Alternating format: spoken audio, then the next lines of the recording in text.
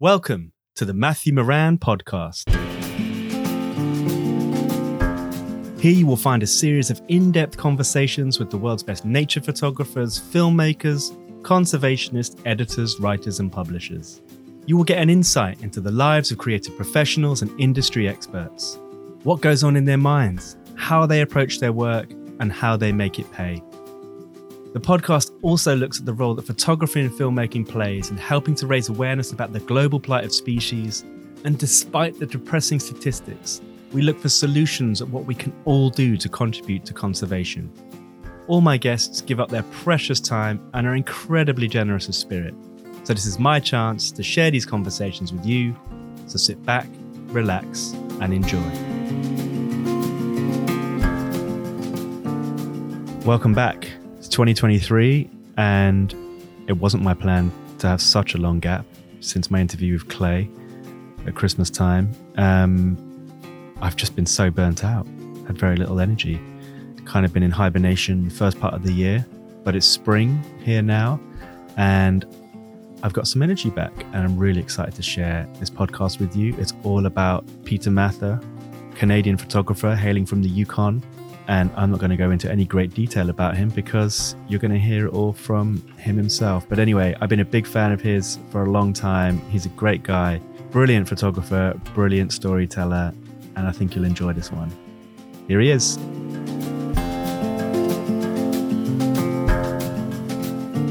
Peter, thank you so much for taking the time all the way from the Yukon and a 7-hour time difference to join me on the podcast. I've been such an admirer and follower of your work for a number of years. So I can't wait to get stuck in to hearing your stories and talking about your process. And thank you so much for coming on. It's going to be really good fun. Yeah, thanks, man. I mean, I kind of feel the same way. I got some questions for you because when I was doing my work on foxes, I was always, doing a lot of research on urban fox stuff when I would come across your stuff. And some of the photos that you've taken, or really like a good kind of inspiration for me as I was working on my project. I really like the, you've got like someone did a mural on the side of a building of a fox, and you have a fox that goes by it. And I had like a similar situation in my town, and I tried to get the photo. I never got it. It was like good inspiration for me.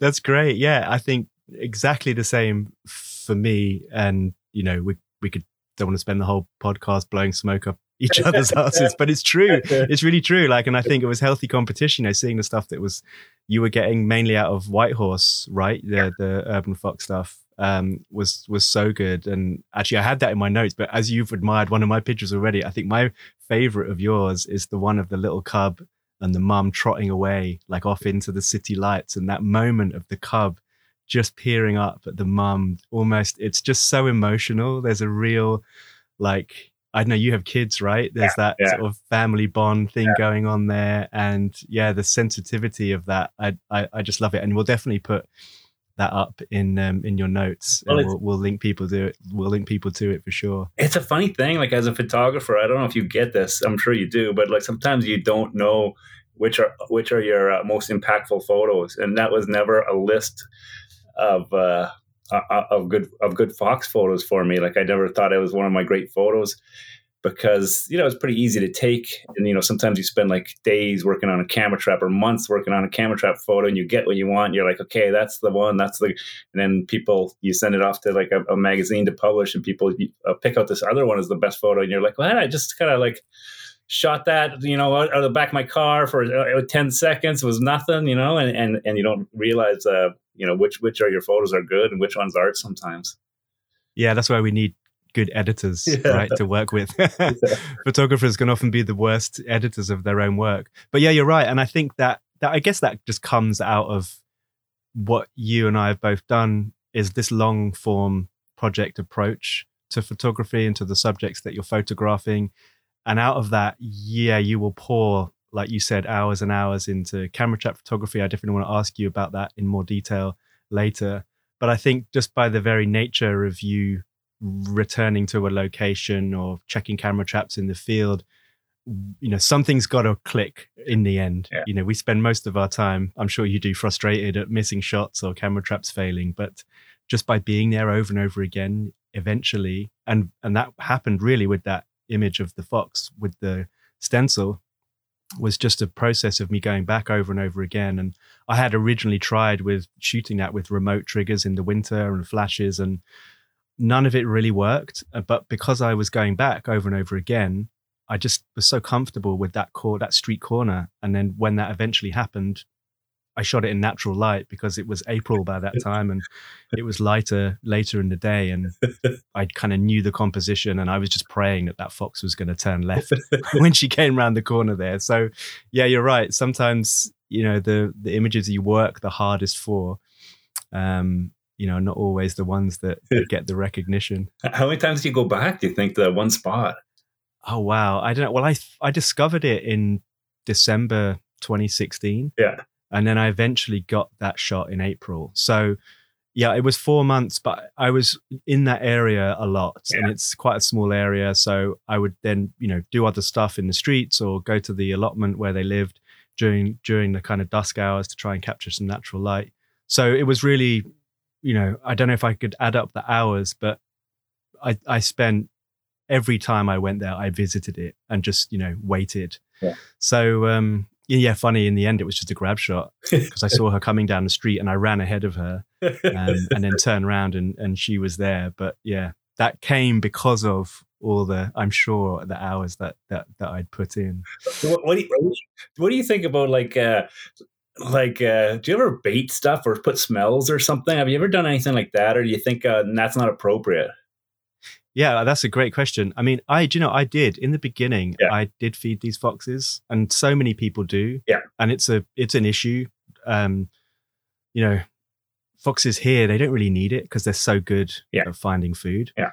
But I'm not wholly against it because I feel, especially in a city, that if people can gain some kind of connection with that animal and potentially help that animal if they're going to treat it with medication, here I don't know what it's like in the Yukon, but the foxes suffer a lot from mange, which is this disease that a little microscopic mite gets in their skin and they lose all their fur and they die if it's not treated. So in that sense, it's good. But if it's done responsibly, not hand feeding, for example.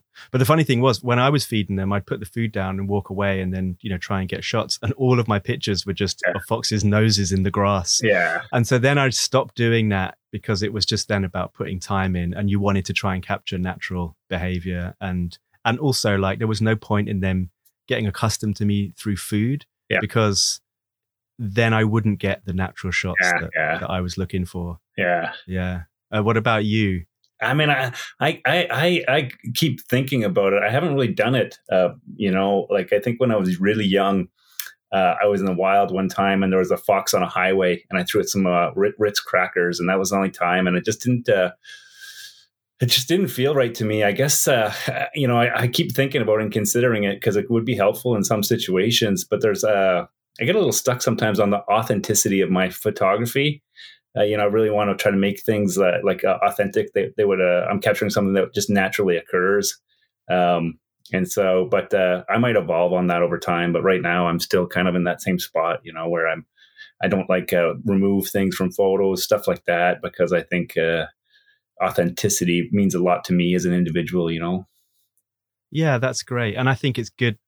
Like you say, you'll never do that, or the whole process of ethics is an ever evolving process. A lot of people asked about using flash, for example. Does that disturb the animal? And it probably does to some respect. But my approach in the city was, they're getting blitzed by car headlights every night. My relatively weak flash probably, and I'm maybe just saying this because it was convenient for me to use it, but I would imagine, and that it didn't really impact them in a great way. But if science says don't photograph foxes with flash, then I won't do it anymore. For example, my favorite part of the urban fox stuff, my favorite part was I'm doing all this natural history stuff out in the wild, and it's all natural light.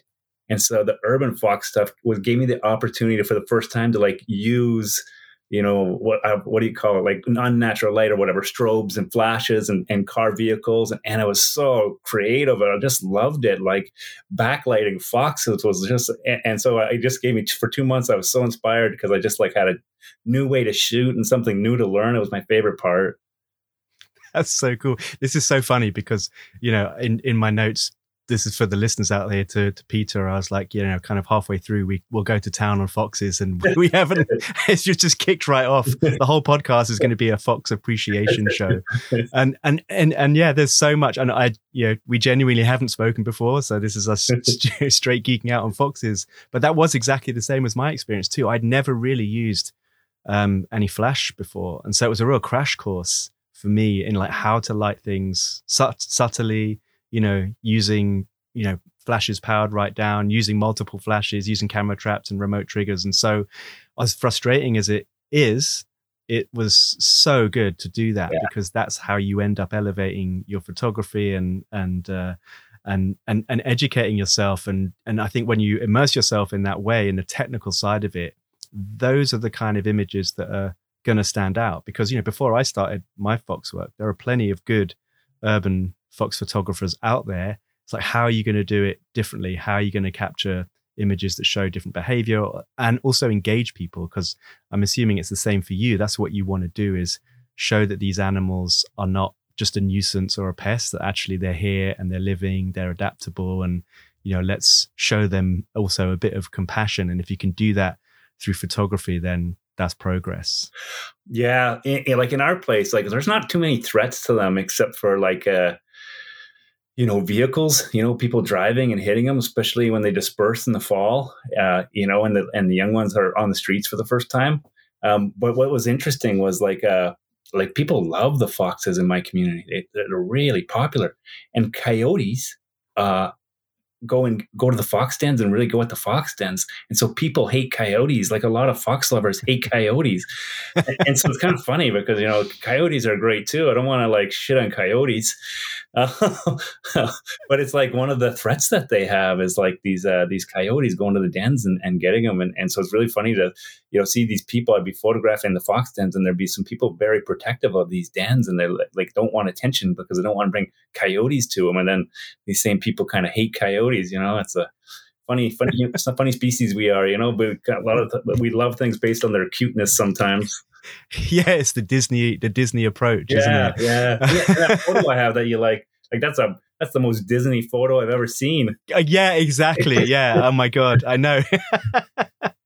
I know, it's true. It's that, we like to compartmentalize, don't we? We've got the heroes and the villains, but yeah, as brutal as it is, those coyotes need to feed their young, and it's all part of the ecosystem and the food chain.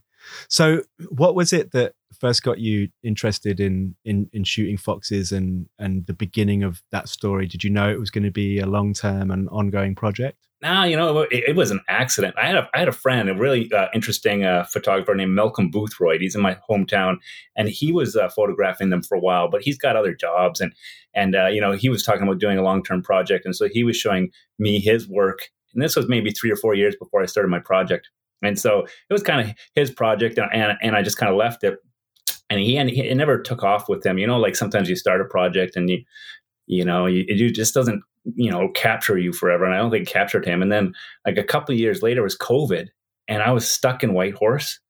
It was the greatest time of my life. All I did was like walk my dog. Like my dog's name's Luke Skywalker. So I would walk Luke like 4 hours a day. And I was so happy, like I was just outside walking my dog. That's all I did. And we were downtown, and I was walking Luke, and this fox started kind of barking at him. And so he's got in trouble before. He's chased a couple foxes, and he's been hit by vehicles twice. Like he's almost died. Oh my God. Yeah, because like we live in an area that's like half green space and half city. So like, we're walking in a green space. He sees a fox, he chases it, it goes across the highway, and he gets hit. And so he saw this fox, and he got really tense, and that fox was barking at him. And so I took him home, and I thought, oh, that's odd. The fox was barking, and this is like in our downtown city.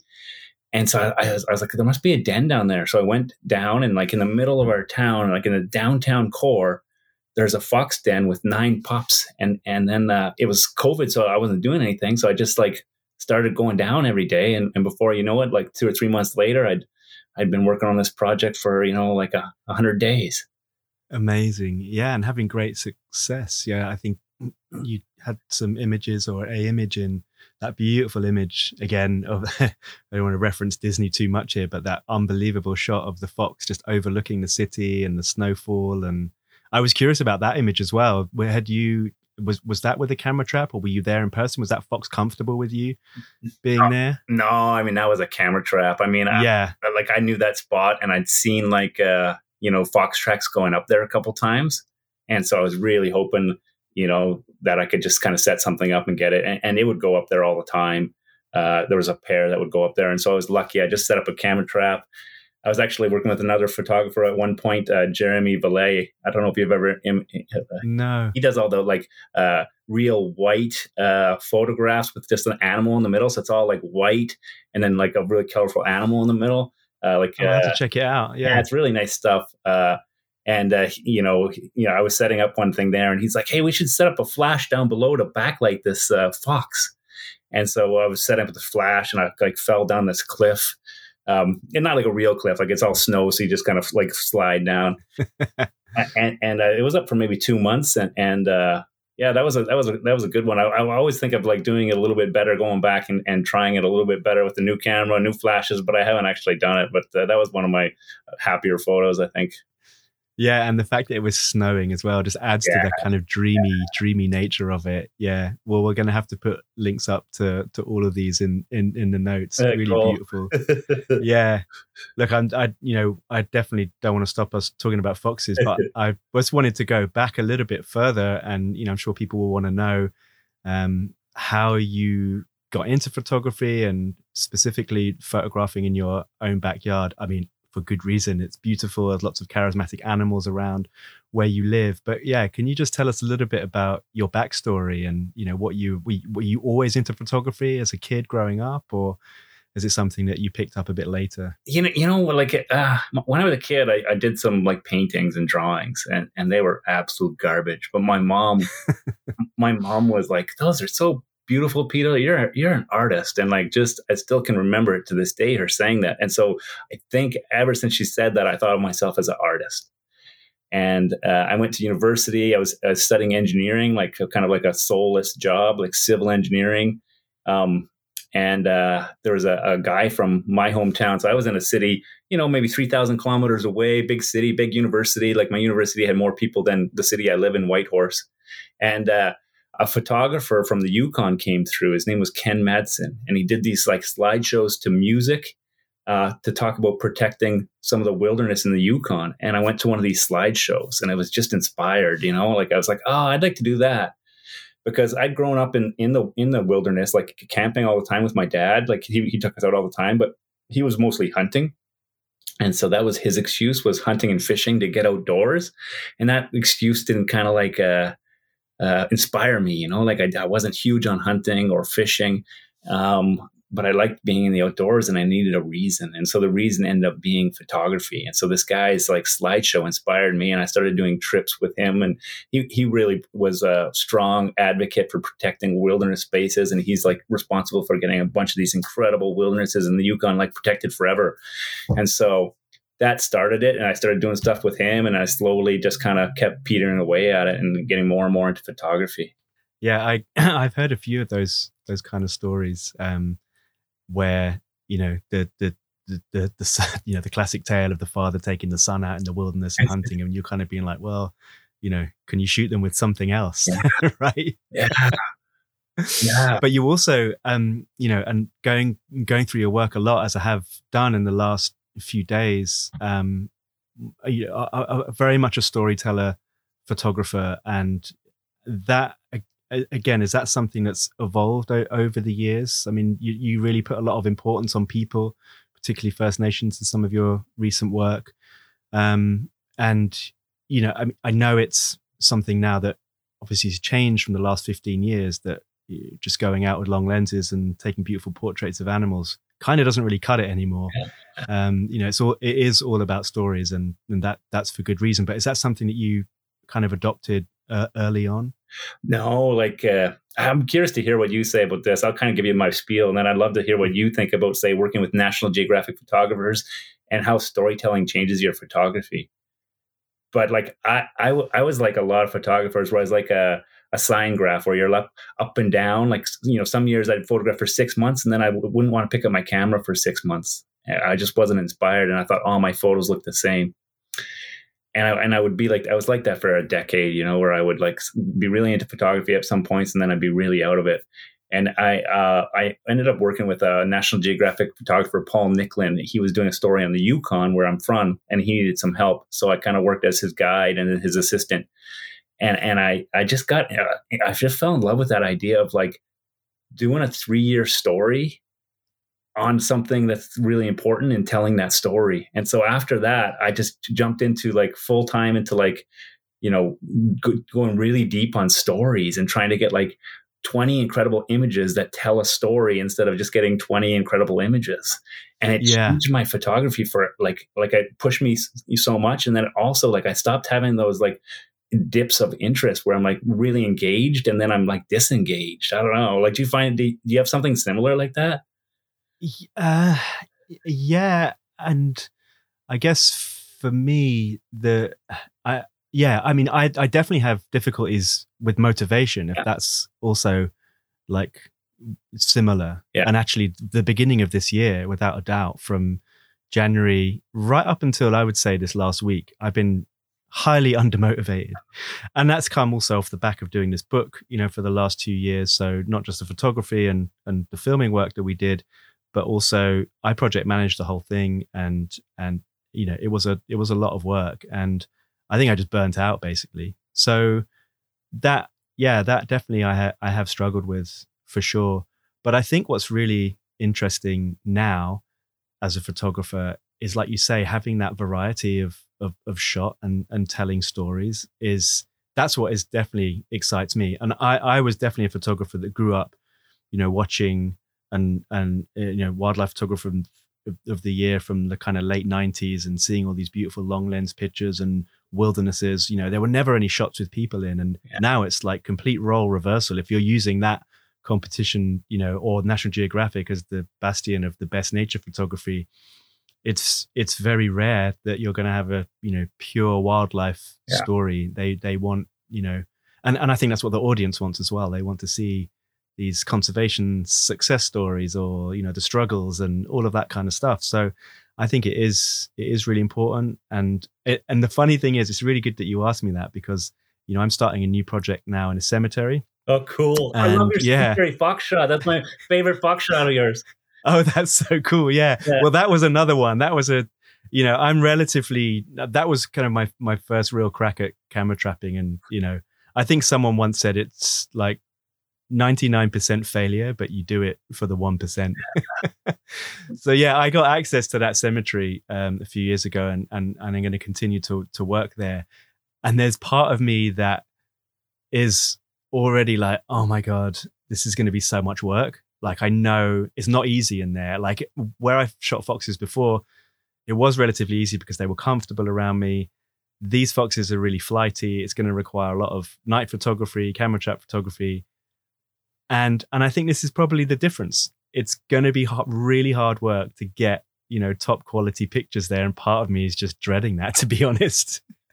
And so this sounds like the coolest story ever. Is it about foxes in a cemetery or just all wildlife using the cemetery?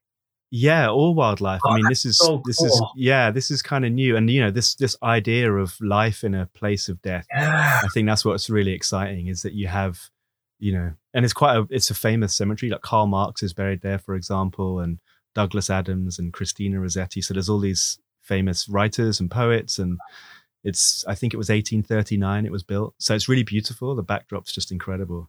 Wow. So you've got all this death there, but you've got all this life, and you've got rare spiders living there, and not just the foxes, but tawny owls and kestrels and sparrowhawks, and then all the trees, and there's a lot going on there. So it's the early days, and I'm excited, definitely. But I think kind of like what you were saying, that I think it's probably good for the audience members to hear, when you look at a photographer like you on Instagram and you're like, oh my God, this guy's doing drones, he's doing camera traps, and he's engaging with people, and all the ice fishing shots you've been doing recently are just so beautiful.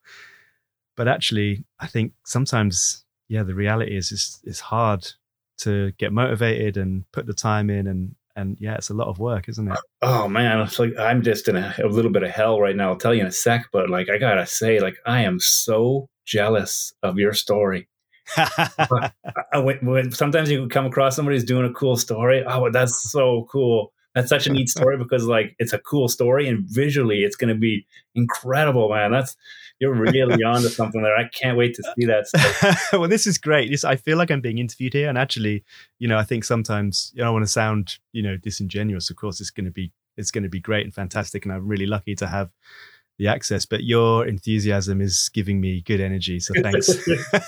Will you share it as you go, or will you wait till you're done your story? I think I will definitely. Otherwise, I've hardly shot anything in the last year. I have no content to share. No, I'll definitely be sharing stuff. Cool. That's really cool. Yeah. So we'll see. I mean, I think that I reached a good level with that picture of the fox in the cemetery, and and that was 5 months trying to get that one picture. So it's going to be another long one. But hey, you get that and understand it. But I like it. I really like, and what I love as well about this and what I've been doing for the last 10, 15 years is stuff close to home. And it makes sense. My daughter's 5 tomorrow.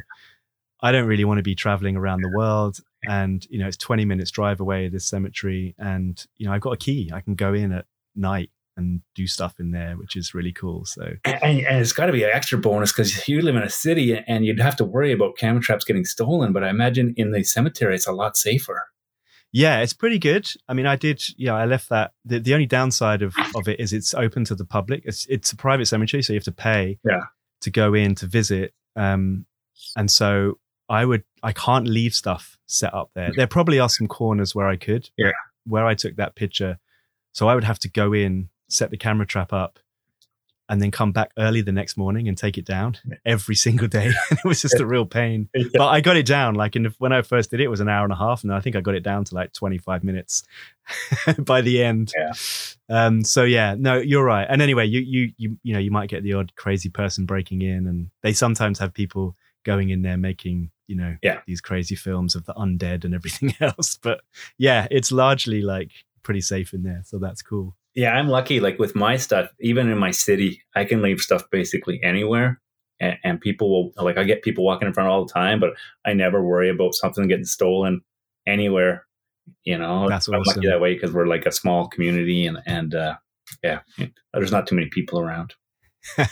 That's so cool. But you were talking about your Fox project and getting run down, and it made me think of what I'm working on right now. I'm working on a film about photographing ice bears, and wow, and it's just taken over my life, and I haven't done photography in like a year, and it's like that book project where you're just like, it's so intense and there's so much to it, and then you don't want to go photograph because you're on your computer all the time, and I don't know, it's been really, really tough, man.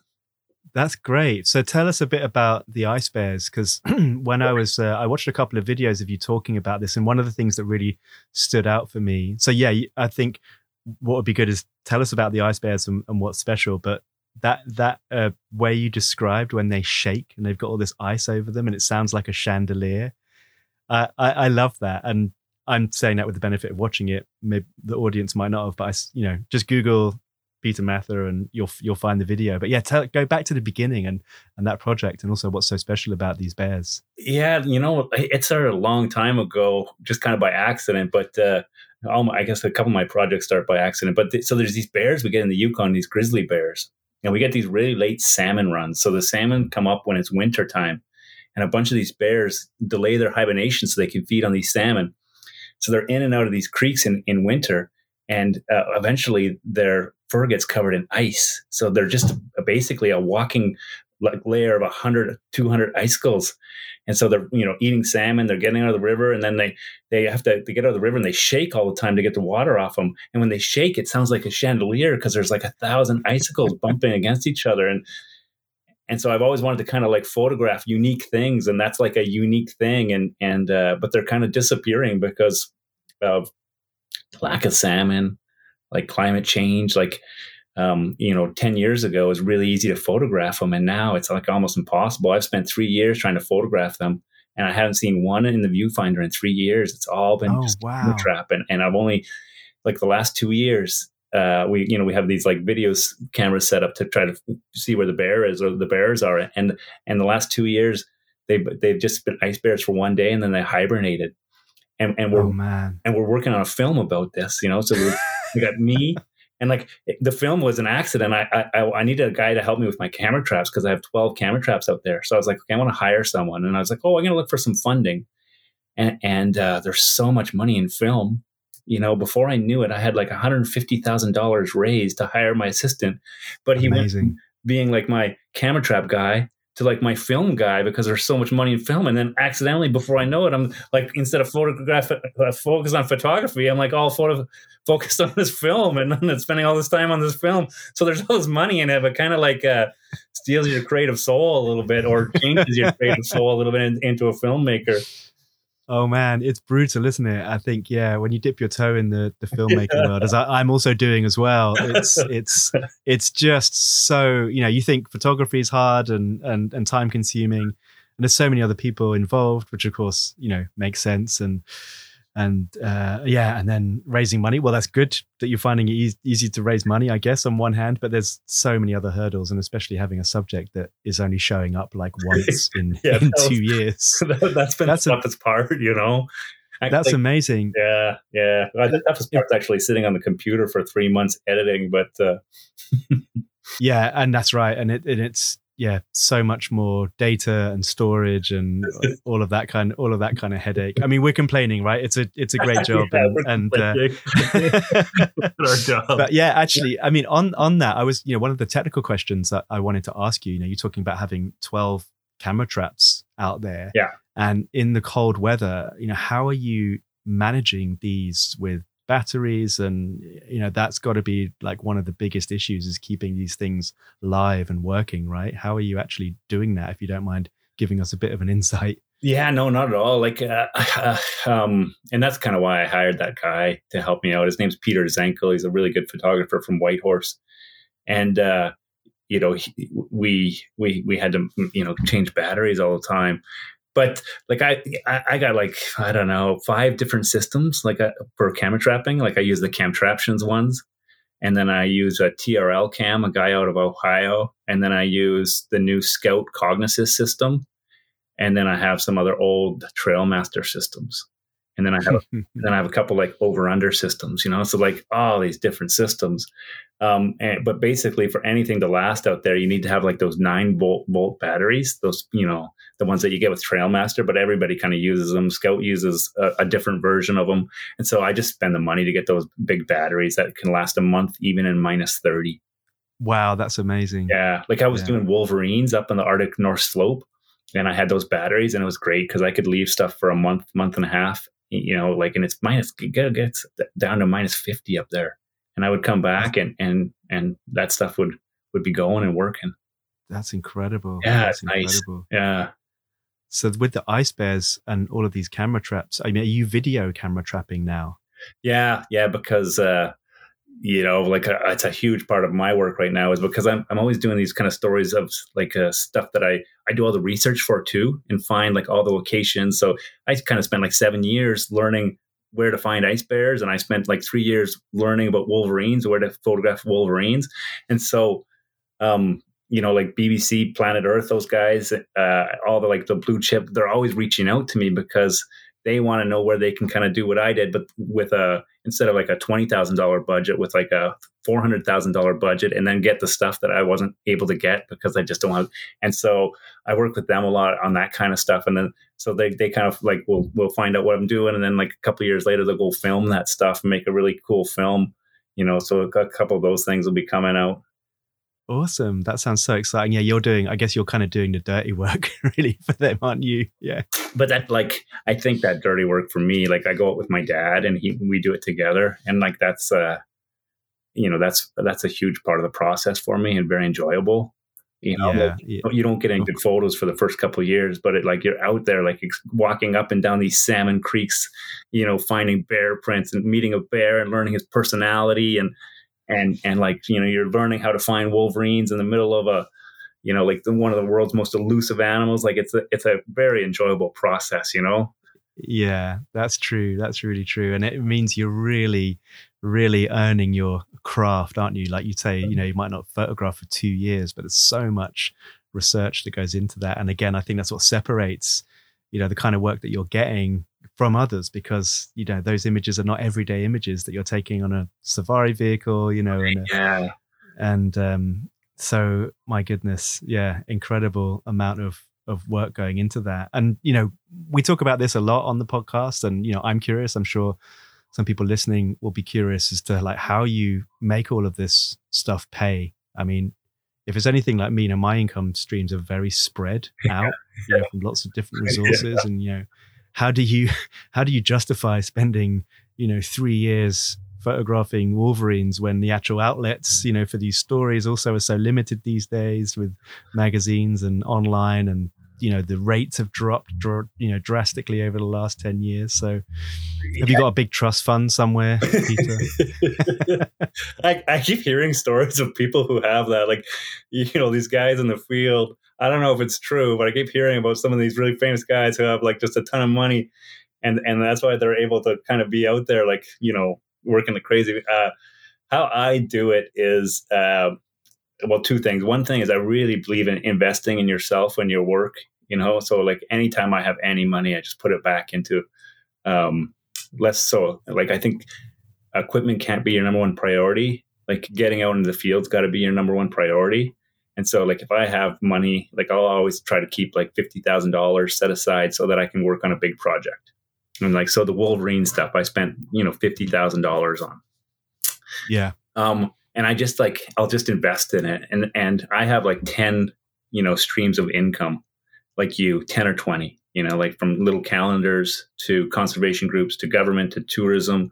A new one is this kind of BBC Planet Earth, looking to do stories and consulting with them and going on the field with them. And then I'm doing some filming now, selling footage. There's lots of money if you have video. And so I just have a real mix, and it's a very small part of it is publishing in magazines, even though that's what I really like doing.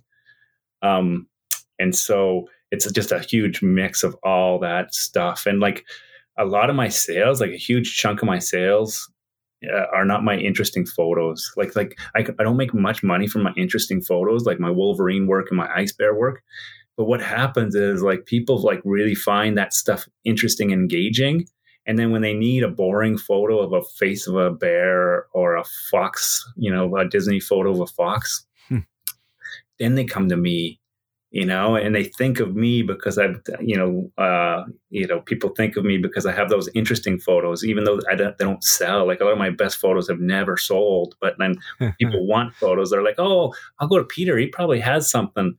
And then I sell them the photo of a squirrel for $500 for their website. Yeah. And so, yeah, I would say I've got, 10 to 20 streams of income. And, they're the largest one's probably 20 grand and the average one's probably $4,000, Yeah, that's great. No, it's really good to hear you speak candidly about that, and, very useful, I'm sure, because it's, it's very easy. It's really tough.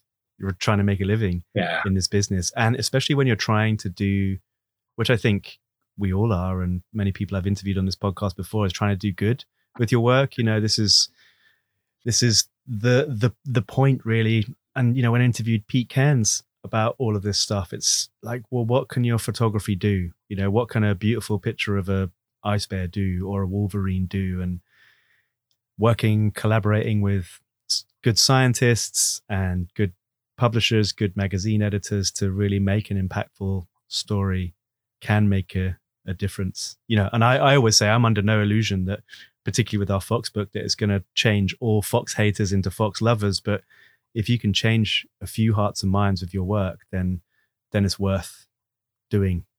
Absolutely. Even if you change one person's mind, it's worth doing. Yeah, the guy that I kind of ended up doing photography with, Ken Madsen, who I saw a show at university. he changed my kind of like direction in life. I ended up dropping out of engineering, going into teaching, and then because it gave me time. One of the reasons was it gave me time to kind of canoe and take photos. So in the holidays. Yeah. Summers like work. That's this way I got the time off in the summer to go canoeing, like working all summer as an engineer. And you just mentioned offline very briefly before we started that you were a math teacher, right? Yeah, like I spent. So that's got to help with the technical side, because you're a very technical photographer. No, I'm not a technical photographer. It might seem like I am, but I'm not. And I'm like a trial and error person. Like I go out and like I'll set up like a perfect photo, but it'll be all technically wrong, and the bear will walk by, and the shot will be toast, and then I'll go and fix it and wait like 3 years, and that bear won't. Like I'm not like methodical and technical like a math teacher should be. Like when I was teaching math, I would show up in the morning and be like, okay, what am I going to teach today? Like I was not prepared, and then I would just kind of teach whatever, because like to be honest, like teaching math is so unimportant in the world. Like students would ask me like, when am I ever going to use this? And I would be like, you are never, ever going to use it. Like you're going to use this to get into university, and that's it. That's hilarious. Yeah. So yeah, with the long form storytelling like projects that you've done over the years with the foxes, wolverines, bears, and this ice fishing one, this seems like it's relatively recent. I don't know how old this body of work is, but do you have an approach where you have a number of different stories going on at once and you're kind of juggling them, or are you kind of like finish one, start the next one? Is it more linear? What's your approach with that? Well, I try to start them and see if they really take my passion, and so I've got about 3 or 4 projects I want to do right now. And like, so the ice bear one, that's slowly, like I would work on a little bit one year, work on a little bit next year, take a year off. And then finally I just like spent 2 or 3 years working on it really hard. And then the fox one fell in my lap, but I have like 3 or 4 ideas of stuff I want to do. And one of them's like this, kind of fishing, the First Nation people who like fish, and there's like a couple open water spots in the Yukon all winter, like they don't freeze over. And then there's certain fish that go and spawn there at night. And then you have all these animals coming in to feed on that too, because it's so hard to get food in the north, in the Arctic. There's not a lot of food around. And so I've been researching it for like, 10 years, trying to find, because there's only a couple of these spots that people know about. And then, the First Nations, they don't want people to know about all these spots. So I got to be real careful. And then my dad loves like going to find these spots. So me and my dad go and research. And so we'll see if it takes off as a story, like if I end up like, spending 2 years or 3 years working on it. I don't really know. I'm going to just kind of keep plugging away at it and plugging away at these other stories until something all of a sudden is like, oh, I want to spend a whole year just photographing this. Yeah. So you kind of keep it sort of ticking over. And I think that what you mentioned at the beginning, that's really interesting, is having the passion for it, because it just got me thinking, you can't really force a story, can you? You have to be able to love and really want to do that. I got like 5 stories that I've tried to force, and they're still in my pocket. I'm still thinking about them, but I just haven't done them. Yeah. I just kind of pick away at them. You got that too? Yeah, totally. I mean, the foxes was all consuming, and also because of lockdown, and again, and I don't really have the desire like to travel so much anyway. I did so much of it in my youth, and that was great, and I feel really lucky that I had the chance to do that. But yeah, again, we were talking about that briefly before, about photographers' carbon footprints. And that definitely now, I mean, maybe, I don't know, maybe I'm just saying this because I'm lucky and there's lots to shoot around here and there's lots of really cool stories to tell and to share. But yeah, I mean, why would I go to India to photograph tigers? There are so many good tiger photographers out there that are better placed and that have been doing it longer. Or same with African species. I went to Africa in 2000 and absolutely loved it. There's no better place for like, large concentrations of animals. But yeah, I get really excited about, I like when I went up to photograph the foxes 10 minutes from my house, I could walk there. That was, I sound like I'm virtue signaling. I'm about, I'm a carbon neutral photographer. I'm totally not. But I think those things definitely come into play. And so, yeah, I've kind of done projects concurrently. The cemetery one started towards the back end of the foxes, so it's kind of overlapped quite nicely. But no, I don't tend to, like with the long form stuff, I don't tend to have like 4 or 5 on the go. So yeah, I think this cemetery one's going to be at least another 5 years, I'm sure. I find too, like these long projects, I don't think I make my money back for 10 years. Yeah, it's true. Yeah. I mean, that's the other thing. I mean, can you imagine? Yeah, the amount of hours that you've put in. I mean, you'd be on. I mean, there's no point in even trying to work it out. You'd be on minus. You'd be on minus money. There's no hourly rate. Yeah, like no one's paying you your hourly rate to go out there and do all this, field craft and preparation and everything else. But yeah, no, that. I never really looked at it that way. 10 years. That's takes a while. People wanting to get into photography or wildlife photography, to make money, like maybe forget it. Well, like I find like I we were talking about like Pete Cairns and like your work and my work, and a lot of the people that we really admire and that you interview, we're doing all this stuff for a purpose, and like where I am in the Yukon, it's like probably half the size of Great Britain. And there's only 40,000 people. Wow. And so I'm lucky in my world because like I'm able to make a difference like locally, And so like all my stories are local, but they can have an impact because there's so few people here that you can really reach a lot of people, Like I can reach half the Yukon with one of my stories. That's amazing. Oh, and have you seen that? What are the kind of the examples and the success stories that are kind of like tangible for you? It's really simple. Like we have this watershed in the northern Yukon. It's called the Peel watershed. It's about the size of Scotland, and it's this incredible wilderness area, but it also has all this mining potential. And when I first went to watch a slideshow that this guy presented when I was at university, it was on this watershed, protecting this watershed. So that was like 30 years ago. And so, we were working on that project. And I started working on that project with him for, 20 years. And at one point, I got this really nice landscape photo. And I was like, I'm going to make this into a poster. So I just like took my own money, made a poster called Protect the Peel, nice landscape photo, sold a couple of them, but gave them out to conservation groups and First Nations across the Yukon. And it had my name at the bottom, so it was good promotion. I didn't lose any money. Like I made enough sales to make all that money back, but I didn't make much profit. But kind of became this iconic image that told the story of the Peel. And so whenever people think of the Peel, it's because it's this poster, because you'd see this poster everywhere. And then the First Nations, they were doing their land claims, and part of their land claims is protecting certain areas, but they have to negotiate with the government. So in the end, the First Nation and the government negotiated to protect this area. And it was mostly the work of the First Nation, but there was also like this area is like the size of Scotland and it's mostly protected, like it's this huge wilderness.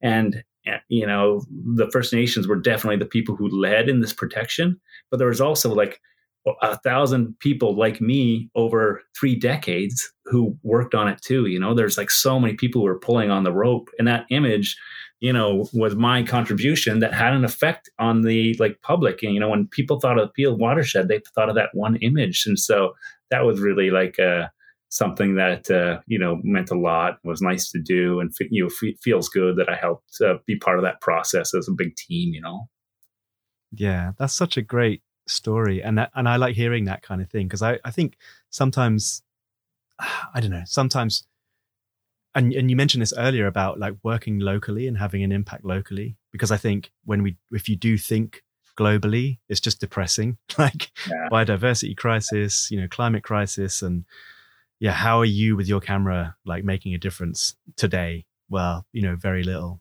but those stories, those little stories that give us hope, of changing people's hearts and minds locally is what it's all about. And that, that's the kind of thing that I think we as photographers can do. And again, we're not heroes just going out there and like trying to do our best to take, and especially now, because everybody's a photographer, everybody has become editors when you're scrolling through Yeah. Instagram or TikTok or whatever it is. People, those images that jump out, those are the ones, if you can catch someone's attention, then you've done your job. So yeah, I like that idea of what you mentioned, just being a team, being part of a team that's trying to protect an area or trying to protect a species. That, for me anyway, is rewarding and feels, that's what gives me that good feeling about my work anyway. Yeah, like I feel confident that like with all the work you guys are doing on foxes, combined with the work that 10,000 other people are doing on foxes in like urban areas, like it's going to change the public's perception over 10 or 20 years in your lifetime, where I think it's going to entirely change the perception of foxes in urban areas in London. Like and that's pretty. That's a cool thing to be a big part of, because you guys are the visual part of that people think of, like they get educated from other people, but the first thing that comes to mind is kind of the beauty part of it. Yeah, that's true. And that's definitely a hard sell. I think if you think about an animal like a fox that's been persecuted, certainly here, its whole existence, and fox hunting is alive and well, although, there's particularly in this last year, there's been a lot of damning evidence that's come out, and that's particularly mainly because of people who are on the front line, hunt saboteurs going out and documenting. But yeah, it's a battle, and then of course you've got the press demonizing urban wildlife and trying to undo all of those kind of stories. It's a long slog. But yeah, I should definitely take a leaf out of your optimistic book and think, yeah, our book will make a difference. That's for sure. Oh, I guarantee it will. Like and I think as human species, we're always growing, we're always getting better, and that's part of it, is like learning to live with the stuff around us. And I feel strong about that that's going to work out. You've got this unique position of being you're from the Yukon, right? Yeah. So you the place like the back of your hand, and one of the things I read is you want to inspire people about the North.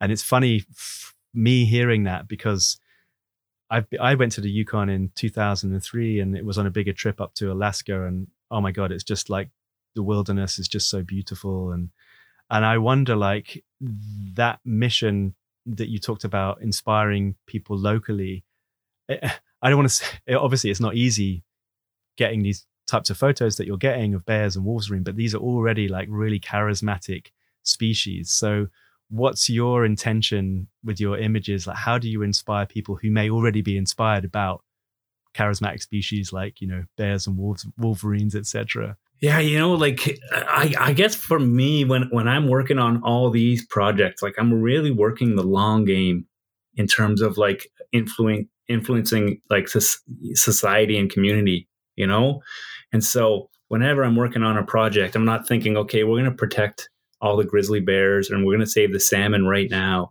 And I'm thinking more like, okay, we have to get people caring about grizzly bears and salmon and climate change, so that 40 or 50 years down the road, these bears are going to be around still. And so there's some groups that are like really working on, say, like the grizzly bear hunting, to try to stop grizzly bear hunting.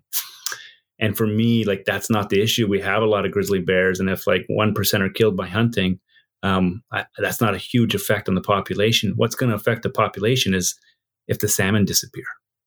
And sure. And climate change stuff. And so like I'm trying to kind of tie those animals into the bigger picture stuff. And so that, like 30 or 40 years from now, the kids that kind of grow up and see all these cool stories, they really value that stuff. And so when they have to make decisions as government leaders and voters in 30 years, they're not simply thinking about the economy, but we're also thinking about all this other stuff, because they've been inspired when they were young, the way I was inspired when I was young. So I'm always just trying to like kind of, share really neat things that inspire people, like ice bears that are kind of cool, that grab people's attention, or wolverines that people don't see, and we have, I spent about 10 years working on this caribou herd we have in the North called the porcupine caribou herd, because when I was a kid, I was just blown away by, the fact that we have this herd of 200,000 caribou in the Yukon, and how many people know about it. And just, I always had these images of them like streaming across rivers, and I don't know, it just always inspired me. So I'm just trying to, what do you call it? Like pass the cup or something, or like pass that on. Yeah, I love that idea. I hadn't kind of really thought about that as, with my own work, like who might pick this up. And of course it completely happened to you, with seeing that slideshow, and those moments in your childhood when you're impressionable, they're like so valuable. And I think, yeah, you're right. And it goes back to sometimes that feeling of being impotent with your work and what difference are you making. But there could be someone out there that looks at that, is so inspired, like you said, who could be, even if it's in a small governmental role, but might have some power in making decisions about protected areas, or it could be right up to a government leader. And you hope that that's what you can achieve with your work. So yeah, that's really awesome. Do you have a favorite subject or a favorite body of work that you're most proud of? Well, like I guess it's the big projects I've worked on. So it would be the ice bears, the urban fox, and then the caribou herd, the porcupine caribou herd, and kind of the First Nation, the Gwich'in people. That's probably that's probably my favorite stuff, because when I finished university, and I was teaching math, I moved up to this place called Old Crow, and it's like in the farthest community north in the Yukon. There's no roads to it; you can only fly in. It's about 350 people, and they're like Gwich'in First Nation people, and they are caribou people. They've depended on the caribou, forever. So I would live there for a year, and then I got all these friends, and I go back all the time. And all the kids I used to teach are like the leaders in the community now, and so I'm very connected with the people there. I've just known them forever. They're like family. And then I worked with them on kind of protecting the calving grounds of the caribou in the Arctic National Wildlife Refuge. So that's kind of the one that not photographically maybe isn't this kind of stuff I feel strongest about, but the emotionally I feel strongest about, just because they've been such a huge part of my life, and we're so connected. And every time I go for a beer or dinner in town in Whitehorse, I bump into some people that I know, and it's nice to have those relationships, so that's nice. I really like that. That's so nice. And that's like such a massive part of, I think, any successful project is relationship building. And it takes a long time to, gain people's trust. And again, like with, my access to the cemetery, I didn't just like knock on the door and say, yeah, can I shoot here for 5 years? It was, these relationships are slow burn, and they are like, and that's what makes, I think, a bigger project so much more holistic, doesn't it? Because it's not like you're just going in, grabbing stuff and leaving. You become part of the community. Do you have a storyboard done out for your cemetery? Like, will you have 20 images in mind that you're going to chase for that project? Yeah. I have some stuff. I have like a shot list written down. Yeah. Nothing more than that. But yeah, I've got so many like images in my head. For example, there are bats living there. I mean, can you imagine, bats flying over gravestones? All of that kind of stuff would be super cool. But one of the more exciting and most challenging, and I don't know how I'm going to do this yet, but there's a rare spider that lives in the catacombs, like lives basically in these graves that are above ground. Yeah.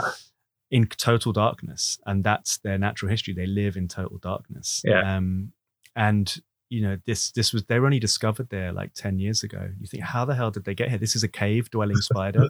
So we're talking about foxes being adaptable. This spider has adapted itself to living in these ancient tombs. So photographing that, ethically, creatively, that's going to be a huge challenge. So yeah, I'm excited. I'm excited by that, and definitely since this conversation and looking at the smile on your face, I feel like, wow, I've got to do such a good job now of this stuff now, because you're envious of the location. So yeah, there's that, and making a film in there is something I'd really like to do. I really enjoy that process, and I think you can do both as a stills photographer and a videographer, but you have to just be, you have to wear two different hats, but you have to just be really, really focused on that. So I did some filming for the BBC at the very end of our Fox book, like literally the last shoot, and it went really well. And it was shown over Christmas. It was shown a year later after we shot. But what was really interesting about that is some of the first shoots that we did.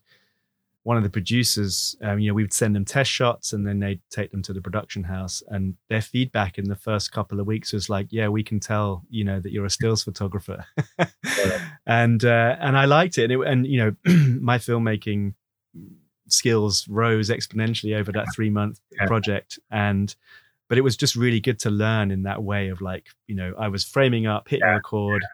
And then like animal walks through frame, hit stop, then reframe, hit record. I was like almost like taking pictures with the video. And they were like, no, you've got to be much more fluid, like transition from one to the next, just leave it rolling. And, and so those kind of things like the skills that I've picked up, and the storytelling capabilities, of course, of film, so different to stills. But what did you shoot on? Were you using like a Red, or did you use your own camera? Yeah, I used Panasonic Lumix, which I think you're an ambassador. That's awesome. Yeah. So I shot with 2 S1s only, and it was amazing that the footage that we sent one of the guys at the production house. I was using an Atomos screen as well attached to it. Yeah, but the picture quality coming out of that camera, and especially at low light. So everything we shot was just under the ambient light, the street lights, 10,000 ISO, 12,000 ISO.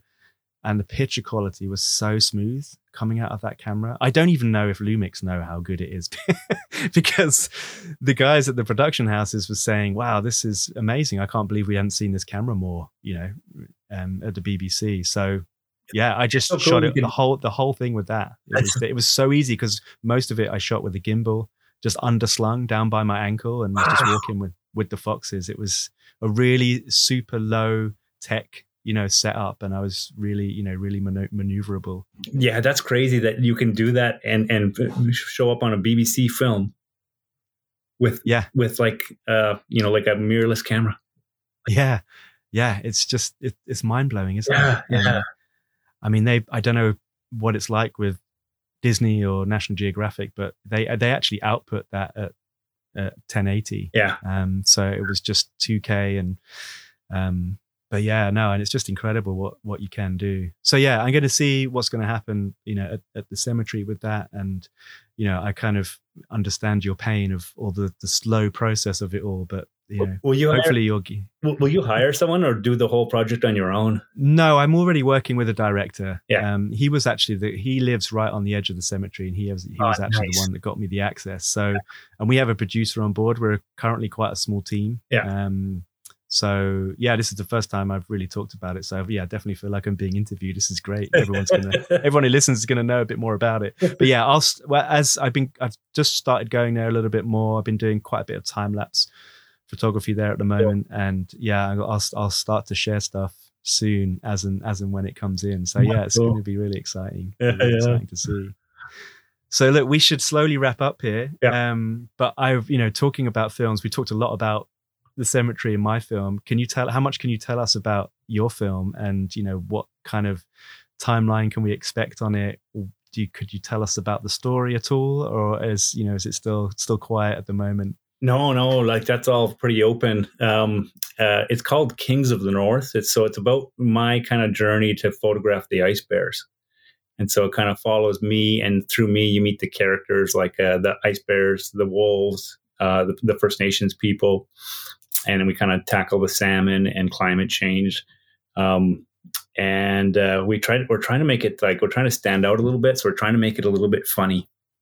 So we have like a fake David Attenborough voice. And our premiere comes out on like April 26th. And so it's coming out pretty quick. So we're just like working. Oh, wow. So you're really, this is it. This is the home run, right? Yeah. Yeah. And it's about 35 minutes long. I'll put out like on Instagram my a trailer for it in the next week or so. We just finished up the trailer. That's exciting. Yeah, one of the cool things is like we were talking about this little earlier about making change and changing when people. So I worked with our main sponsor is a mining company. like a mining company that's up here that's really ethical and is really like trying to do things like socially responsible and focused on community. So we're really excited to working with them. And the other thing is like we're going to go to the biggest city near us, which is Vancouver, and we're going to do the film there to all the mining companies' friends. Like, so all these other mining companies are going to come. And it's a really, really excited like that because it gets me a different audience to tell these important stories. You know, like you have a concert in Whitehorse, it's going to be 80% of people who want to protect bears and salmon. And so, if you're presenting in front of 180 mining executives, I'm hoping to affect 2 or 3 junior executives who like are going to be like, okay, like we have to think about these in the future as we make decisions. And this kind of stuff is really important to a lot of people and to our planet. And so, when they're owning those companies in 30 years, I'm hoping that you can kind of affect those people now. So, kind of make it full circle about the whole thing, why we do this and why we made this movie.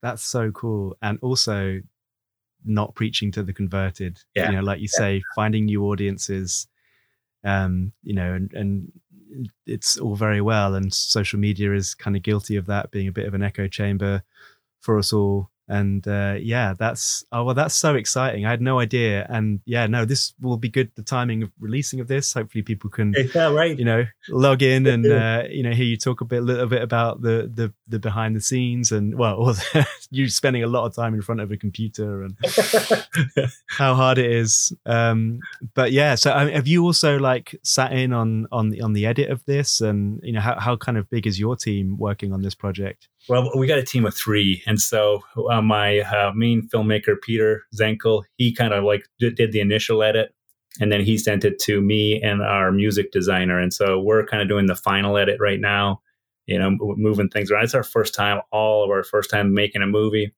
And so, we're kind of working on that right now. And we're kind of trying to make the humor of it. We're trying to decide like how humorous we want to make it, if we're going to lose some of the emotion, so we have our Yukon British guy who's going to like pretend he's David Attenborough, talking to David Attenborough voice, but he'll be like, I'm David Attenborough. Like instead of being I'm David Attenborough, the Yukon equivalent of David Attenborough. And then like in the middle of the movie, he's going to be like, are you sure you want to go in this direction as the narrator when he's doing the narration? Seems a little dumb.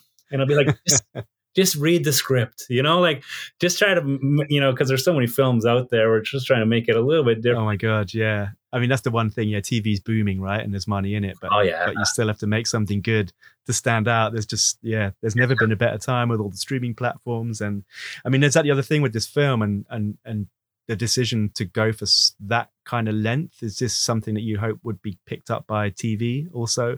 No, we just tried to this is our first time. And we started out as a really small film and he was mostly going to be my camera trap guy. And then things just grew and grew and grew. Sure. And so we kind of grew as it went. And we're just kind of like, we took the best film we can make and however long it ends up being. And so it just ends up being like 30, 35 minutes. And so, if we do another film, which I'm not sure I'll ever do again, we'll plan it out a little better. But that's great as well. And also you have to just get these things out there, don't you? And you can't be too precious about it and see what the audience response is. And hey, hopefully it will be big. And I can't wait to see it. Yeah. Peter, it's been so great talking to you. And actually I was going to ask you this right at the top until we started just going straight into foxes. But I read that you're a bit of a football fan, right? Or soccer fan. Oh, I was going to ask you this too. Yeah. I'm excited. You're in London.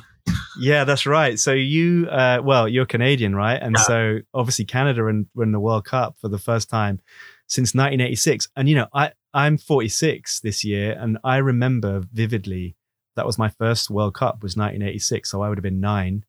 And I remember Maradona, but I also remember Canada being in the World Cup because I had the sticker book and I had all the players. And of course, it's been that long a gap since you guys were in it. And sadly, you played well, but didn't qualify. So how was it for you as a Canadian watching your team in the World Cup? Oh man, it was so like our whole country went crazy. I have a bunch of soccer stories. Football stories. I got to share with you real quick. So when I went to university, we almost qualified for the World Cup. And I went in Edmonton. It's a very winter city. And we had one game against Mexico we had to win. So me and my brother went to this game. And the stadium is like a American football stadium. It's like 70,000 people it holds. So me and my brother went. The temperature is like minus 15. And there was 3,000 people in the stadium. And this is for Canada to qualify in like 1994. Nobody was there. 2,000 of them were Mexicans. In Edmonton. Yeah, and we're cheering, right? And then so this year when we actually qualified, they had the exact same game in the same place against Mexico, and there were 70,000 people there. So like it's just grown, and it's so cool. Yeah, our star is Alphonso Davies. Yeah, he plays for Bayern Munich, right? Yeah, and he used to. Yeah. And I'm I grew up playing soccer. I'm like the local soccer expert, in my opinion, and just love soccer, And my brother was asking, he's like, "Oh yeah, that Alphonso Davies is going to Bayern Munich. This is like 3 years ago." And I was like, "Oh, that's a really bad decision. He should go to like Borussia Dortmund or somewhere that develops young players. He's not going to get into the team. He's not going to develop. You need games." That's like my worst take ever. Hot takes. A year later, he's got a Champions League medal. I'm like giving this kid advice. but I'm a huge Arsenal fan. Oh no! Oh yeah! I'm a Tottenham fan. I'm sitting here now in Tottenham recording this, and I'm a massive Tottenham fan. If you told me that at the beginning, I would have just shut the interview right down. Like my daughter and I flew over to Europe to when she was 12 because she's a big soccer fan. Her name's Ava. We went to London, Barcelona, Paris, and watched soccer games. I was a big amazing. Yeah, we went and watched Arsenal. I was a big Fabregas fan, and he'd gone to Barcelona, so I went to Barcelona. And, oh wow! And I've just been watching. I was ready to give up on Arsenal. I'm like at the end of last year, I'm like, okay, no more wasting your time watching these games on TV because it's a waste of time. You're done. Like that's like 100 hours every year you're wasting. And then this year I haven't missed a minute. And it's just been incredible. Like that, it's been unbelievable. I mean, as painful as it is for me to watch and say this, it has. I mean, it's out of nowhere as well. Incredible. Yeah, this season is just, and just 12 games left. So we will see. Everybody keeps expecting him to choke, and they keep delivering. It's been such a great pleasure talking to you, meeting you, and hearing you talk so passionately about your work, and that really just comes through in the images. So we'll. People follow Peter. I'll put all the links up in the show notes, and we'll keep the conversation going. And really good luck with the film. And I'm so glad that's coming out so soon. I thought you were about to tell me it's going to be another 7-8 years in the making, but really best of luck with that. And can't wait to see it. Yeah, thanks, Matt. I can't wait to see all your stuff too. I'm more excited than you are about your project. It's going to be awesome. Thanks so much, and thanks again for taking the time to talk. Thanks, Matt. Big thanks, Peter. It was so great to finally catch up with him, and sorry if it was a bit of a gratuitous show of fox love.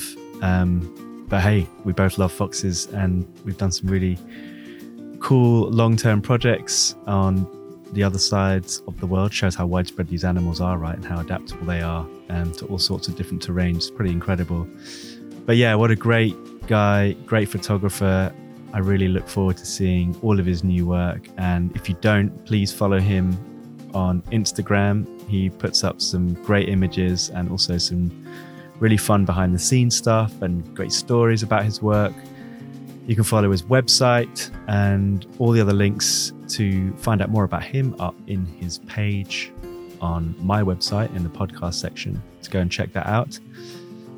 I have a whole new set of workshops this spring, and there's a bit of a gap in the summertime, and then we have 3 more in the autumn and winter time. So be sure to check that out on the workshop page on my website.